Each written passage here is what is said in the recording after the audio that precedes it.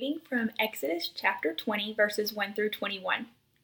Then God spoke all these words and said, I am Yahweh, who brought you out of the land of Egypt, out of the house of bondage. Do not worship any gods except me.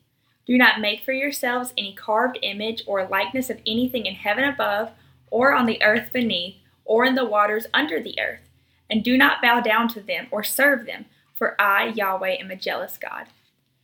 Do not utter the name of Yahweh to misuse it, for Yahweh will not acquit anyone who utters God's name to misuse it. Remember the Sabbath day and keep it holy. For 6 days you will labor and do all your work, but the seventh day is a Sabbath for Yahweh. Do no work on that day, neither you, nor your daughter, nor your son, nor your workers, women or men, nor your animals, nor the foreigner who lives among you. For in the 6 days Yahweh made the heavens and the earth and the sea and all that they hold, but rested on the seventh day. This is why Yahweh has blessed the Sabbath day and made it sacred. Honor your mother and your father, so that you may have a long life in the land that Yahweh has given to you. No murdering, no adultery, no stealing, no giving false testimony against your neighbor, no desiring your neighbor's house, no desiring your neighbor's spouse or worker, female or male, or ox or donkey or anything that belongs to your neighbor. When the people witnessed the thunder and the lightning and heard the sound like blaring trumpets and saw the smoking mountain, they shook in fear.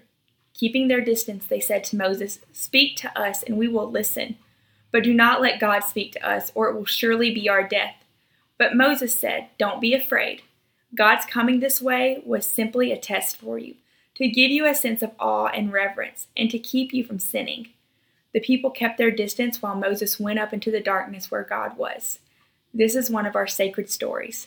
Thanks be to God.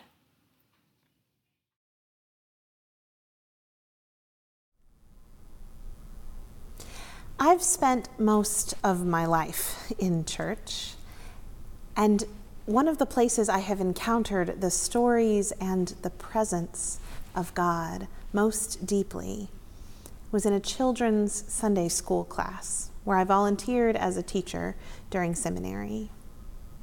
It was essentially a contemplative Bible study for children.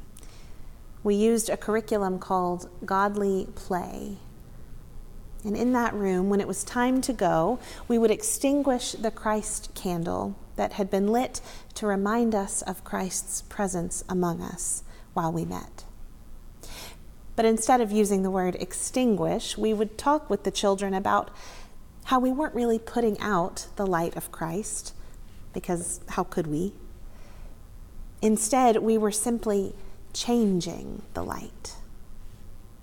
We would remain still after the flame had been snuffed and watch as the smoke drifted and changed form and eventually dissipated so that we could imagine it had mingled with the invisible air we breathed, filling the whole room, filling the whole world, as ever present as the very Spirit of Christ. Sometimes, if the sunlight streamed through the windows just right, even after the smoke had become invisible to the eye, you could still see its shadows dancing in a flurry on the opposite wall. That class taught me something about taking a contemplative stance toward the world. So there we were, our family of 3 at the time, gathered one morning with some friends for communal prayer, something we did each weekday morning for a season. And this group, too, would light a candle at the beginning of our time together. And I had mentioned to the group the way the Godly Play class had deepened my experience of this simple act of extinguishing a candle. So for several days, we had been appreciating the grace and beauty of the drifting smoke at the end of prayer each morning, enjoying the symbolism of the presence of Christ filling the room and filling our days. On this particular morning, 1.5-year-old James had joined us for prayer. And as we closed our prayers and extinguished the candle, the rest of us sat silently in the quiet morning stillness and watched as the smoke danced toward the window, right toward James sitting on my lap. I started turning to look at his face, expecting to see the same kind of wonder and awe that he greeted so much of the world with at that age. But before I could even turn my head, he was squirming on my lap and crying out, "No, no, no," as the smoke came his way, this look of pure fear covering his tiny face. We laughed about it, of course. But I think that at 1 year old, though he couldn't have been aware of it, James was demonstrating a truth about the presence of God, a truth that we all too often forget. It's easy enough to focus in on the sweet, sweet presence of Christ, or the peace of God that passes all understanding. It requires more of us to remember that God is also an all-consuming fire. And most often, we do not enter the peace of God until we have been fully present to the fire.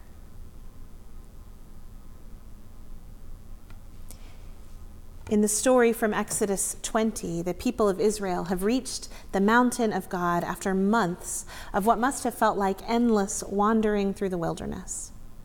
They've learned the hard way what it means to trust God, to provide food for each day, water for each day.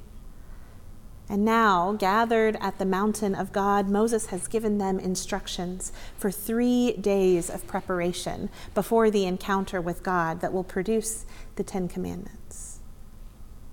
He's set up a perimeter around the mountain. No one was to go up the mountain or even touch the edge of it, or they would surely die. I've thought a lot about this, and I'm not sure how you determine where exactly the edge of a mountain is, so I imagine they kept a pretty wide berth just to be safe. He's told them to wash themselves and their clothes, to abstain sexually for 3 days. In other words, this is serious ritual purification of body, mind, and spirit, because authentic encounter with God touches every part of us. And now, on the morning of the 3rd day, the people have awoken, not knowing what to expect. But it won't take them long to begin to find out. Thunder shakes the tents and wakes the children in the early gray morning, but there is no rain in sight. The people make their way toward the meeting place, trembling with each lightning bolt and clap of thunder. Some of them transfixed on the peak of the mountain before them, wrapped in a thick, smoky haze. Some of them too afraid to look up from the ground, eyes glued to the sandals of the person in front of them. They follow Moses out of the camp until they've reached the foot of the mountain, where they take their stand and wait for God to speak.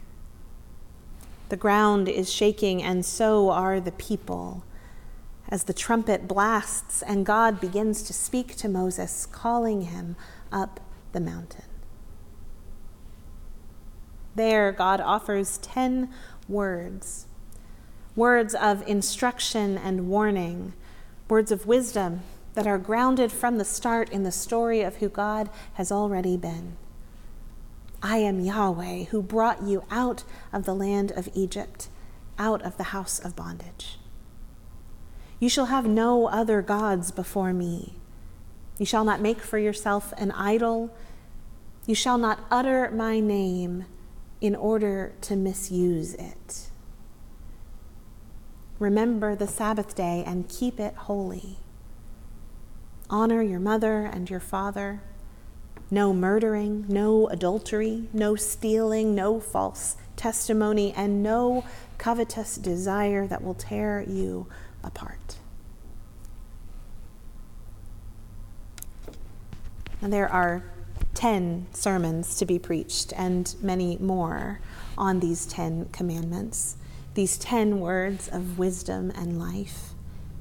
For example, What idols have found their way onto our altars as our object of ultimate concern? Or what does it really mean to utter the name of God in order to misuse it? Or how will we in our capitalist culture ever learn to remember the blessing of Sabbath and to keep it holy? But what fascinates me most about this passage is what happens after the commandments are given. When the people witnessed the thunder and lightning and heard the sound like blaring trumpets and saw the smoking mountain, they shook in fear. Keeping their distance, they said to Moses, "You speak to us and we will listen, but do not let God speak to us, or it will surely be the death of us." And Moses responds, "Don't be afraid." That age-old wisdom that shows up again and again in the scriptures. Don't be afraid, he told them. God's intention was simply to give you enough holy fear that you would take this seriously. But the people kept their distance while Moses went up alone into the thick darkness where God was. It's that image of the thick darkness where God is that captivates me, that pulls me toward it. And I don't understand how the people didn't feel that pull. I realize they weren't invited to come up the mountain. God had warned Moses again and again that the people were not to break through the perimeter. It's as if God's concern is that if they were allowed in, they would treat God like a circus act. Or worse, a benevolent grandfather doling out favors. Instead, even the priests who came near had to be consecrated, set apart, prepared. But even knowing that, I watch this story playing out. I see the people with their posture of fear toward the divine, and I don't get it.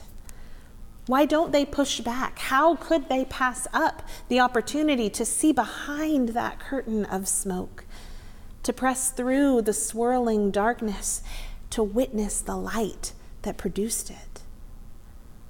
Didn't they know that where there's smoke, there's fire? Hadn't they heard the story of the bush that burned and was not consumed? And how could they not want to lay eyes on whatever was burning on that mountain?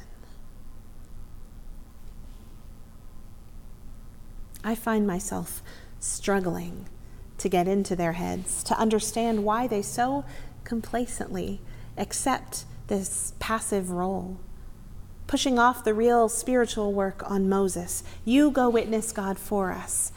We'll wait and take our cues from you. It's so counter to our religious grounding as Baptists, right? We value the priesthood of all believers. God is not only accessible to the one, but to all of us.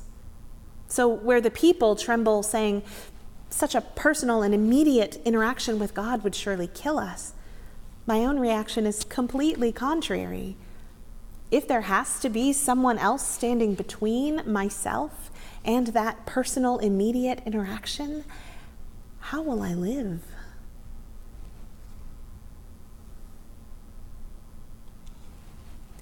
As I sit with this story, the words that echo most loudly are those of Moses. Don't be afraid.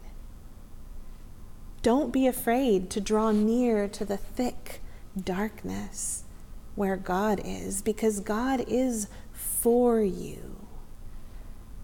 Don't be afraid to push through it, to feel your way toward the fire whose flame is never consumed, for that fire is the light of the world.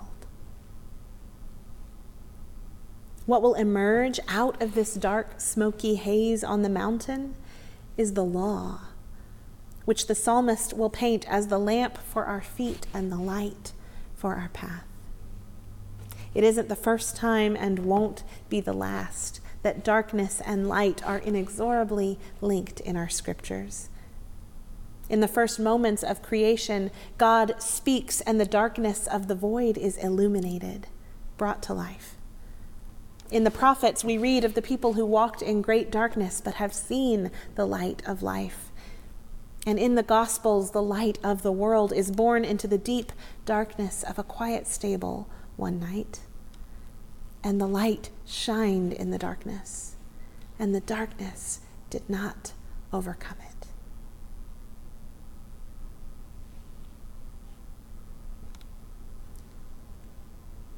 When the encounter on the mountaintop was over, when the smoke had cleared, the light behind it was not extinguished, but changed, moving on in a pillar of smoke by day and a pillar of fire by night.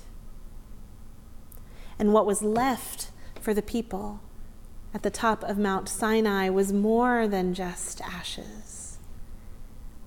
Out of the fiery presence of God, Moses had emerged with instructions, a place to begin, a shared experience around which they could form their identity as a people, a story and a code of ethics that they would carry with them, literally carry with them on tablets of stone, around which they would shape the life of their community.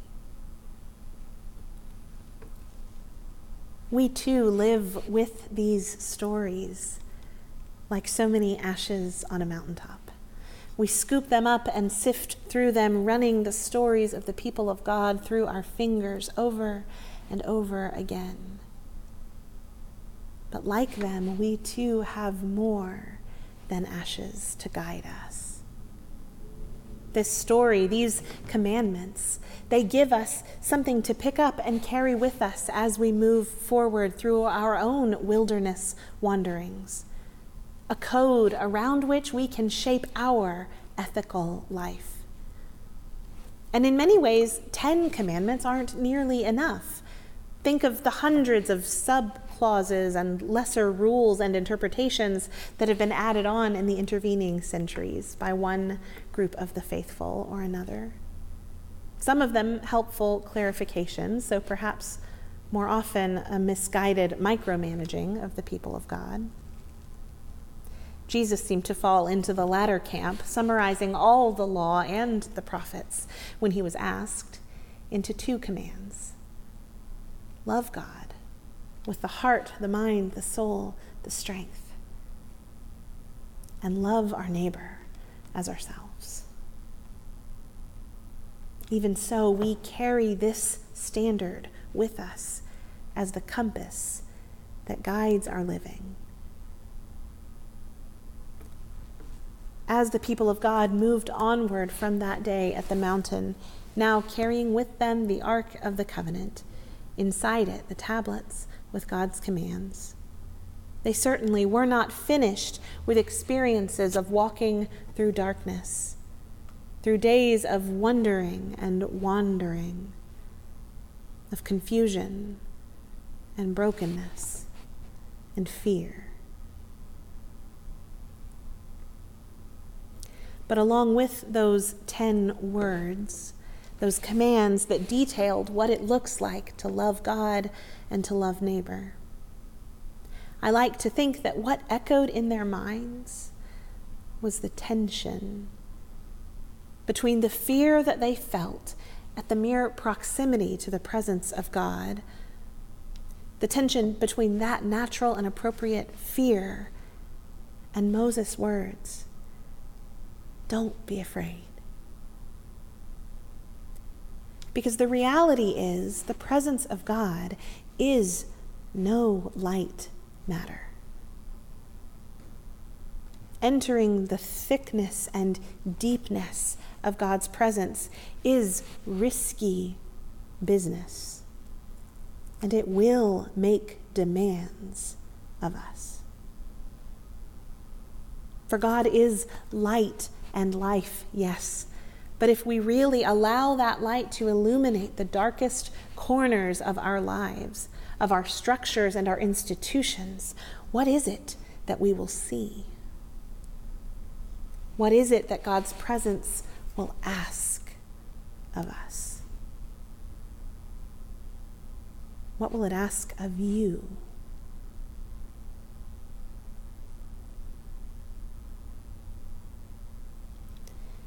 The fire that burned on the mountain is still burning, has not been consumed. For though its light has changed in its form, it beckons us still. If we answer its call, what difficult choices will we have to make? And are we ready to make them? The psalmist says that the fear of the Lord is the beginning of wisdom. I think this is true as long as it isn't the kind of fear that keeps us from being willing to draw near to God in the first place. As long as it's the kind of fear that keeps us grounded, that helps us to walk forward with our eyes wide open. May we walk forward with courage and the fear of the Lord, braving the smoke, braving the darkness, carrying with us our ethical compass that grounds us in love, and willing to see where this lamp for our feet, this light for our path, is leading us next. Amen.